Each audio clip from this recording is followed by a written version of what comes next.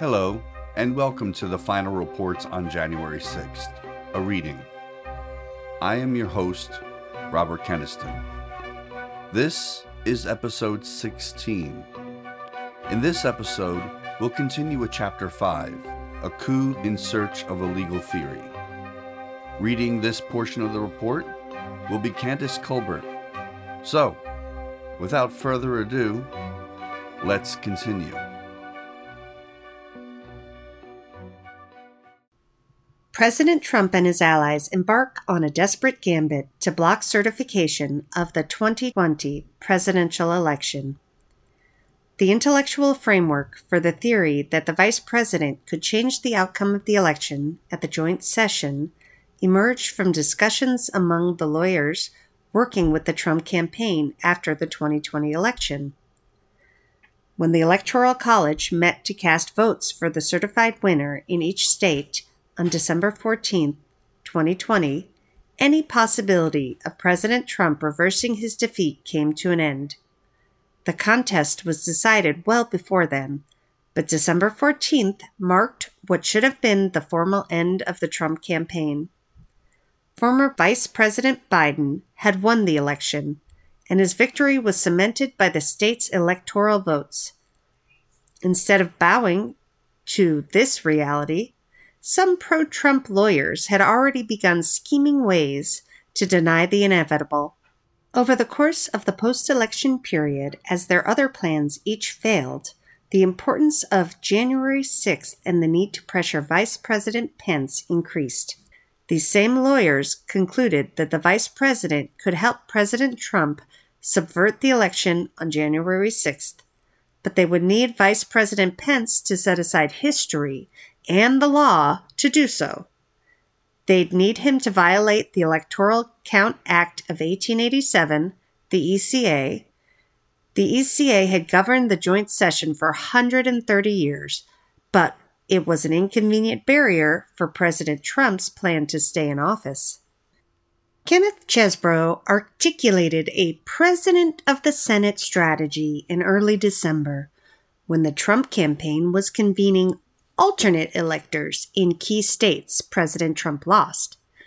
On December 13, 2020, Kenneth Chesebro, a pro-Trump lawyer, sent a memo to Rudolph Giuliani, the president's lead outside counsel, upon request from Trump campaign official Boris Epshteyn.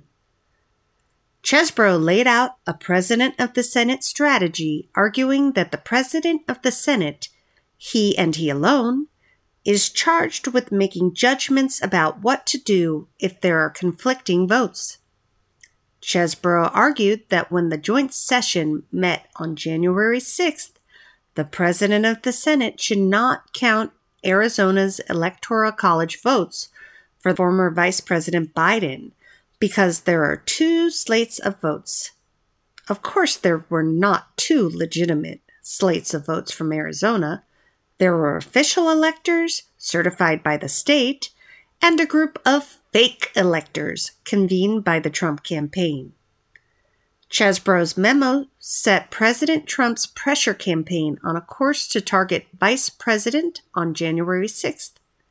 Judge Carter found that the draft memo pushed a strategy that knowingly violated the Electoral Count Act and is both intimately related to and clearly advanced the plan to obstruct the joint session of Congress on January 6th, 2021.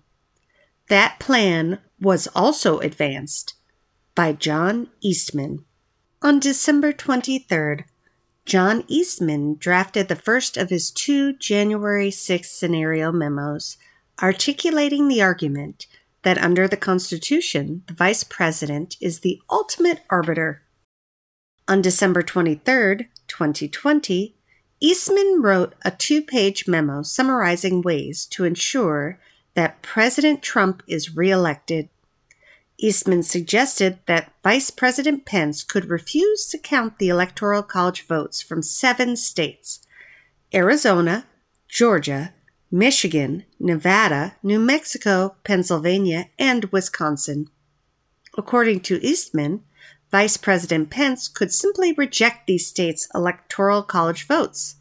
At that point, President Trump would have 232 electoral college votes compared to Vice President Biden's 222.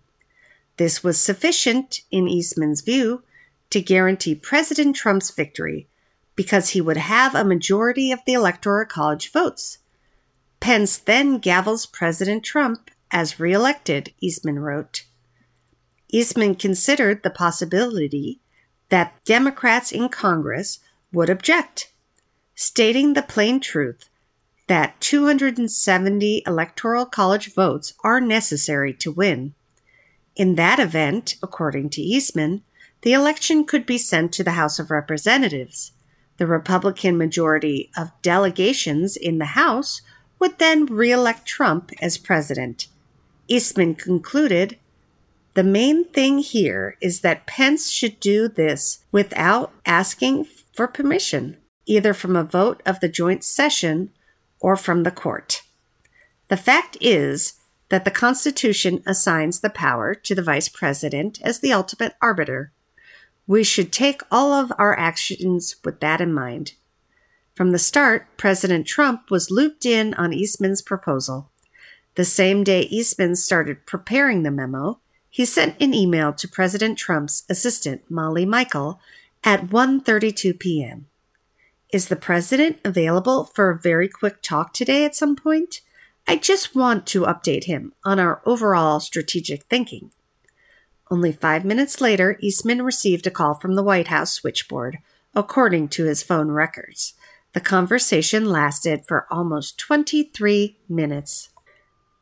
Eastman changed his evaluation of the 12th Amendment and the role of the Vice President after President Trump lost the election. In Eastman's theory, which was the foundation of President Trump's January 6th plot, the Vice President of the United States is the ultimate arbiter and could unilaterally decide the victor of the 2020 presidential election. However, just before the 2020 presidential election, Eastman had acknowledged in writing that the Vice President had no such expansive power. In the course of a lengthy exchange of ideas and emails throughout the pre- and post-election period with an individual named Bruce Colbert, Eastman provided comments on a letter Colbert was drafting to President Trump. The draft letter purported to provide recommendations of crucial legal actions for the Trump campaign to take to help secure election victory as President of the United States. One of the draft letter's recommendations was that the President of the Senate decides authoritatively what certificates from the states to open. In response, Eastman wrote on October 17, 2020, "I don't agree with this," and continued, "The 12th Amendment only says that the President of the Senate opens the ballots in the joint session and then, in the passive voice, that the votes shall then be counted. 3 U.S.C. 12 says merely that he is the presiding officer, and then it spells out specific procedures, presumptions, and default rules for which slates will be counted. Nowhere does it suggest that the President of the Senate gets to make the determination on his own. 15 doesn't either." By the first week of December, Eastman's correspondence with the same individual illustrates that he was open to advocating for the very point he had rejected before the election. That is, that the 12th Amendment confers a dispositive authority on the President of the Senate to decide which slate to count. And on December 5, 2020, Eastman wrote to Colbert, "I have spoken directly with the folks at the top of the chain of command on this. They are now aware of the issues." The emails also signaled another idea that Eastman would continue to repeat in the coming weeks, that the Vice President could act without getting permission from a court. Specifically, he argued that they could take the position that the Vice President's authority was a non-justiciable political question. In other words, that Vice President Pence could just act and no court would have jurisdiction to rule on the issue. As Eastman's emails later in the month make clear, he thought there was an important reason to keep this issue out of the courts. They would rule that the theory was unlawful. Eastman's January 6th scenario clearly required the vice president to violate the Electoral Count Act, the federal law governing the certification of presidential elections. There are other parts of Eastman's two-page December 23rd memo worthy of attention. Eastman wrote that Vice President Pence could recuse himself from presiding over the joint session of Congress on January 6th. In that event, the session would be overseen by the Senate President pro tem, Senator Charles Grassley. Eastman was clearly arguing that Vice President Pence, or Senator Grassley, should violate the Electoral Count Act. When he gets to Arizona, he announces that he has multiple slates of electors, and so is going to defer decision on that until finishing the other states. Eastman wrote, this would be the first break with the procedures set out in the act. This break with procedure that Eastman's memo was openly advocating for was, in other words, the vice president breaking the law. When Chesborough read Eastman's memo, he commented favorably, declaring it really awesome. At this point, Eastman continued, Congress would likely follow the process set forth in the Electoral Count Act, and the two houses would break into their separate chambers for debate. But Eastman advised, we should not allow the Electoral Count Act constraint on debate to control, and the Trump team should demand normal rules, which includes the filibuster. Eastman thought this would create a stalemate, giving the state legislatures more time to weigh in to formally support the alternative slate of electors if they had not already done so. As discussed previously in this report, at the time he drafted this memo and throughout the post-election period, Eastman, Giuliani, President Trump, and others were simultaneously working to replace certified electors for former Vice President Biden in certain states.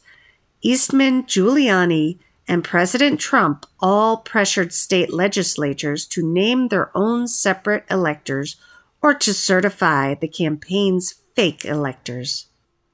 Eastman's theory was, in the words of President Trump's senior White House and campaign officials, insane, crazy, nutty, and it would never practically work. Eric Hirschman, an attorney working for President Trump in the White House, met with Eastman to discuss his memo.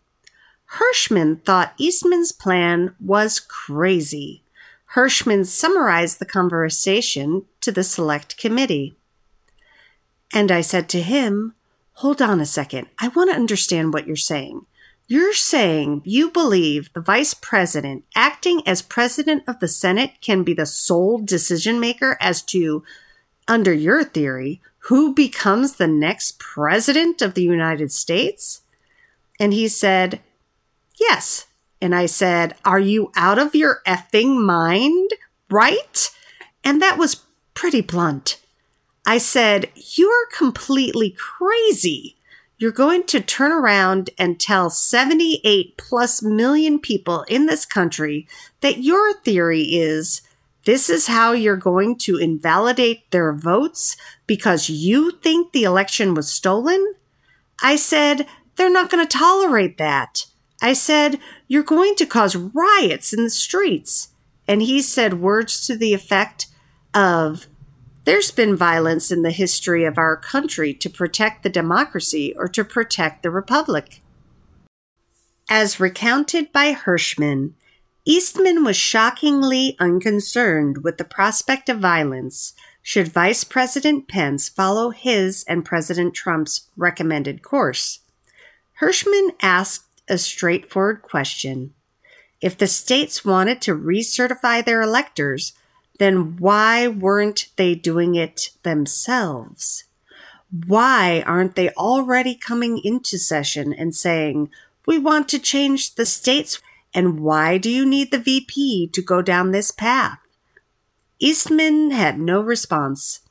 In addition to being crazy, Hirschman didn't think there was any chance in the world that Eastman's plan could work. Hirschman pressed Eastman further, asking if he had any precedent at all for the VP or anyone acting in the capacity as the President of the Senate declaring some statute invalid. Eastman replied no, but argued that these are unprecedented times. Hirschman was unimpressed, calling this a ridiculous answer. White House counsel Pasquale Anthony Pat Cipollone thought the Eastman plan was nutty. Trump campaign official Jason Miller testified that the campaign's general counsel, Matt Morgan, and deputy campaign manager, Justin Clark, thought Eastman was crazy, understood that there was no validity to his theory in any way, shape, or form, and shared their views with anyone who would listen. The vice president's conclusion that he did not have the ability to affect the outcome of the election. Vice President Pence's counsel, Greg Jacob, was simultaneously researching the role of the vice president during the joint session. The Office of the Vice President produced a preliminary staff memo on the subject on October 26, 2020. Jacob then discussed the matter with Mark Short on Election Day or the day before. This wasn't the first time Jacob would be required to write a memo about the vice president's role in the electoral process. Before the election, Short explained to him that some in the White House were encouraging President Trump to prematurely declare victory on election night. Of course, that is exactly what President Trump did. Jacob and Short wanted to avoid the vice president getting drawn in to any such declarations, and Jacob pointed to his role in presiding over the counting of the electoral votes on January 6th as a reason not to. Jacob sent a memo to Short on Election Day reflecting this advice. Then, on December 7th, 2020, the Lincoln Project aired a provocative ad taunting President Trump, saying that Vice President Pence will put this nail in your political coffin. During the joint session on January 6th, this prompted a discussion between Jacob and Vice President Pence. Jacob authored another memo dated December 8th, 2020. Jacob continued researching the vice president's role during the joint session into early January. Jacob told the Select Committee that his view of the matter was not fully formed until then. Jacob did extensive research on and historical analysis of both the Electoral Count Act of 1887 and the 12th Amendment to the U.S. Constitution. The 12th Amendment contains a single relevant line: the President of the Senate shall, in the presence of the Senate and the House of Representatives, open all the certificates, and the votes shall then be counted. Though Jacob concluded that this line was inartfully drafted, it said nothing about resolving disputes over electoral votes. Jacob concluded that the vice president must adhere to the Electoral Count Act. The ECA has been followed for 130 years, and every single time that there has been any objection to electors, it has been resolved in accordance with the Electoral Count Act procedures, Jacob testified. After reviewing the history and relevant cases, Jacob found that there is no justifiable basis to conclude that the vice president has that kind of authority to affect the outcome of the presidential election. Jacob stated that his review of text, history, and frankly, just common sense all confirmed that the vice president had no such power. President Trump's allies filed lawsuits seeking a court order directing Vice President Pence not to count certain electoral votes. One of President Trump's congressional allies, Representative Louis Gohmert, Republican of Texas, pushed a version of Eastman's theory in the courts. On December 27, 2020, Representative Gohmert and several of the Trump campaign's fake electors for the state of Arizona, including Republican Party Chair Kelly Ward, filed suit against Vice President Pence in the U.S. District Court for the Eastern District of Texas. As Ward explained to Mark Short in a phone call the day the suit was filed, President Trump was aware of the lawsuit and had signed off on it. "We wouldn't have done that without the president telling us it was okay," she told him. In the suit, the plaintiffs alleged that there were competing slates of electors from 5 states. They asked the court to rule that portions of the Electoral Count Act of 1887 were unconstitutional and that the 12th Amendment contains the exclusive dispute resolution mechanisms for determining an objection raised by a member of Congress to the electors submitted by any state. Essentially, Representative Gohmert was asking the court to tell Vice President Pence that he was prohibited from following the procedures set forth in the Electoral Count Act. Much like Eastman's theory, the Gohmert plaintiffs asserted that the vice president has the exclusive authority and sole discretion to determine which electoral votes to count. Although the Gohmert suit was premised on the same theory Eastman advocated, Eastman did not agree with the decision to file suit. Eastman argued that filing a suit against the vice president had close to zero chance of succeeding, and there was a very high risk that the court would issue an opinion stating that Pence has no authority to reject the Biden certified ballots. As highlighted by Judge Carter, Eastman's theory was that Vice President Pence should take this action without asking for permission from Congress or the courts. Another attorney, Bill Olson, stated that getting a judicial determination that Pence is constrained by the Electoral Count Act could completely tank the January 6th strategy.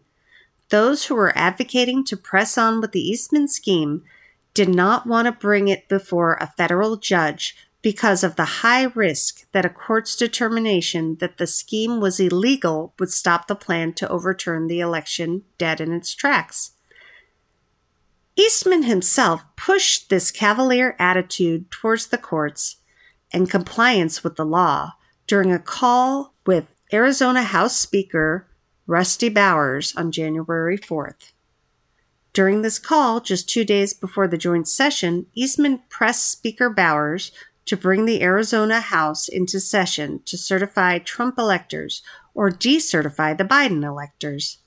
Speaker Bowers responded as he had previously responded to similar entreaties by Giuliani and President Trump, by explaining that doing so would require him to violate his oaths to the U.S. and Arizona constitutions, and that he wasn't going to take such an action. Undeterred, Eastman still pushed Speaker Bowers to just do it and let the courts sort it through. Ultimately, Representative Gohmert's legal gambit failed. A U.S. district judge dismissed the case quickly. The judge's ruling was upheld by the Supreme Court, which rejected Gohmert's appeal without further consideration. Other individuals advising President Trump in his campaign also advocated for a role for the vice president at the joint session. Other individuals inside and outside the White House also advanced versions of the theory that the vice president had agency in the joint session. The issue of Vice President Pence's role came up during a December meeting in the Oval Office. Either President Trump or his chief of staff, Mark Meadows, tasked John McEntee, the director of the Presidential Personnel Office, with researching the matter further. Though McEntee was one of President Trump's close advisors, He was not a lawyer and had no relevant experience. Yet he wrote a one-page memo claiming that the VP has substantial discretion to address issues with the electoral process. This wasn't the only one-page analysis drafted by McEntee before January 6th. He later proposed a middle path in which he envisioned the vice president accepting only half the electoral votes from 6 disputed states, specifically Wisconsin, Michigan, Pennsylvania, Georgia, Arizona, and Nevada. McEntee portrayed this as a way to avoid disenfranchising states while still achieving the desired result, delivering a second term to President Trump. McEntee conveyed this memo to the president with a cover note reading, "This is probably our only realistic option because it would give Pence an out." McEntee told the Select Committee that this judgment was based on his assessment that it was pretty obvious the vice president wasn't going to just reject the electors or whatever was being asked of him at the time. Another advocate of a plan for the vice president to play a role in the joint session was Jenna Ellis, a lawyer working for the Trump campaign. She argued in 2 memos that Vice President Pence had the power to delay the counting of certified electoral votes. In the first memo, addressed to President Trump and dated December 31st, 2020, Ellis advised that Vice President Pence should not open any of the votes from 6 states that currently have electoral delegates in dispute. Ellis asserted that this dispute provided sufficient rational and legal basis to question whether the state law and constitution was followed. Ellis proposed a delay of 10 days as the vice president and Congress awaited a response from the state legislatures, which would then need to meet in an emergency electoral session. If any of the state legislatures fails to provide a timely response, no electoral votes can be opened and counted from that state. Ellis claimed that Vice President Pence would not be exercising discretion nor establishing a new precedent, but instead simply asking for clarification from the constitutionally appointed authority. Ellis sent the substance of this memorandum in an email to Fox News host Jeanine Pirro on January 1st, 2021, under the subject line, Constitutional Option. And on January 4th, 2021, she sent the same substance to Fox News contributor John Solomon under the subject line, Pence Option. Ellis addressed a second memo dated January 5th, 2021, to Jay Sekulow, an outside attorney who represented President Trump during his first impeachment proceedings and in other litigation. Ellis again claimed that Vice President Pence had the power to delay the certification of the vote. Ellis recommended that the vice president should, when he arrived at the first contested state, Arizona, simply stop the count, on the basis that the states had not made a final determination of ascertainment of electors. The states would therefore have to act. Sekulow clearly disagreed. Some have speculated that the vice president could simply say, "I'm not going to accept these electors," that he has the authority to do that under the Constitution. Sekulow said during an episode of his radio show, "I actually don't think that's what the Constitution has in mind."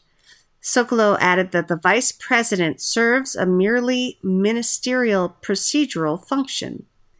In addition, Hirschman discussed this memo with Sekulow. They agreed that Ellis did not have the qualifications or the experience to be giving advice on this, or to be litigating the challenges that President Trump's team was filing in court. Hirschman did not think that Sekulow shared the memo with the president. This podcast has been a production of 2008 Studios under a contract with SAG-AFTRA. Casting support services has been provided by Breakdown Services. The recordings herein are property of 2008 LLC. Any inquiries to collaborate or contact can be sent to info@2008.com. That's info@20-08.com. If you enjoyed what you just heard, please feel free to share this podcast. And of course, please subscribe to be updated on future episodes. Thank you for listening.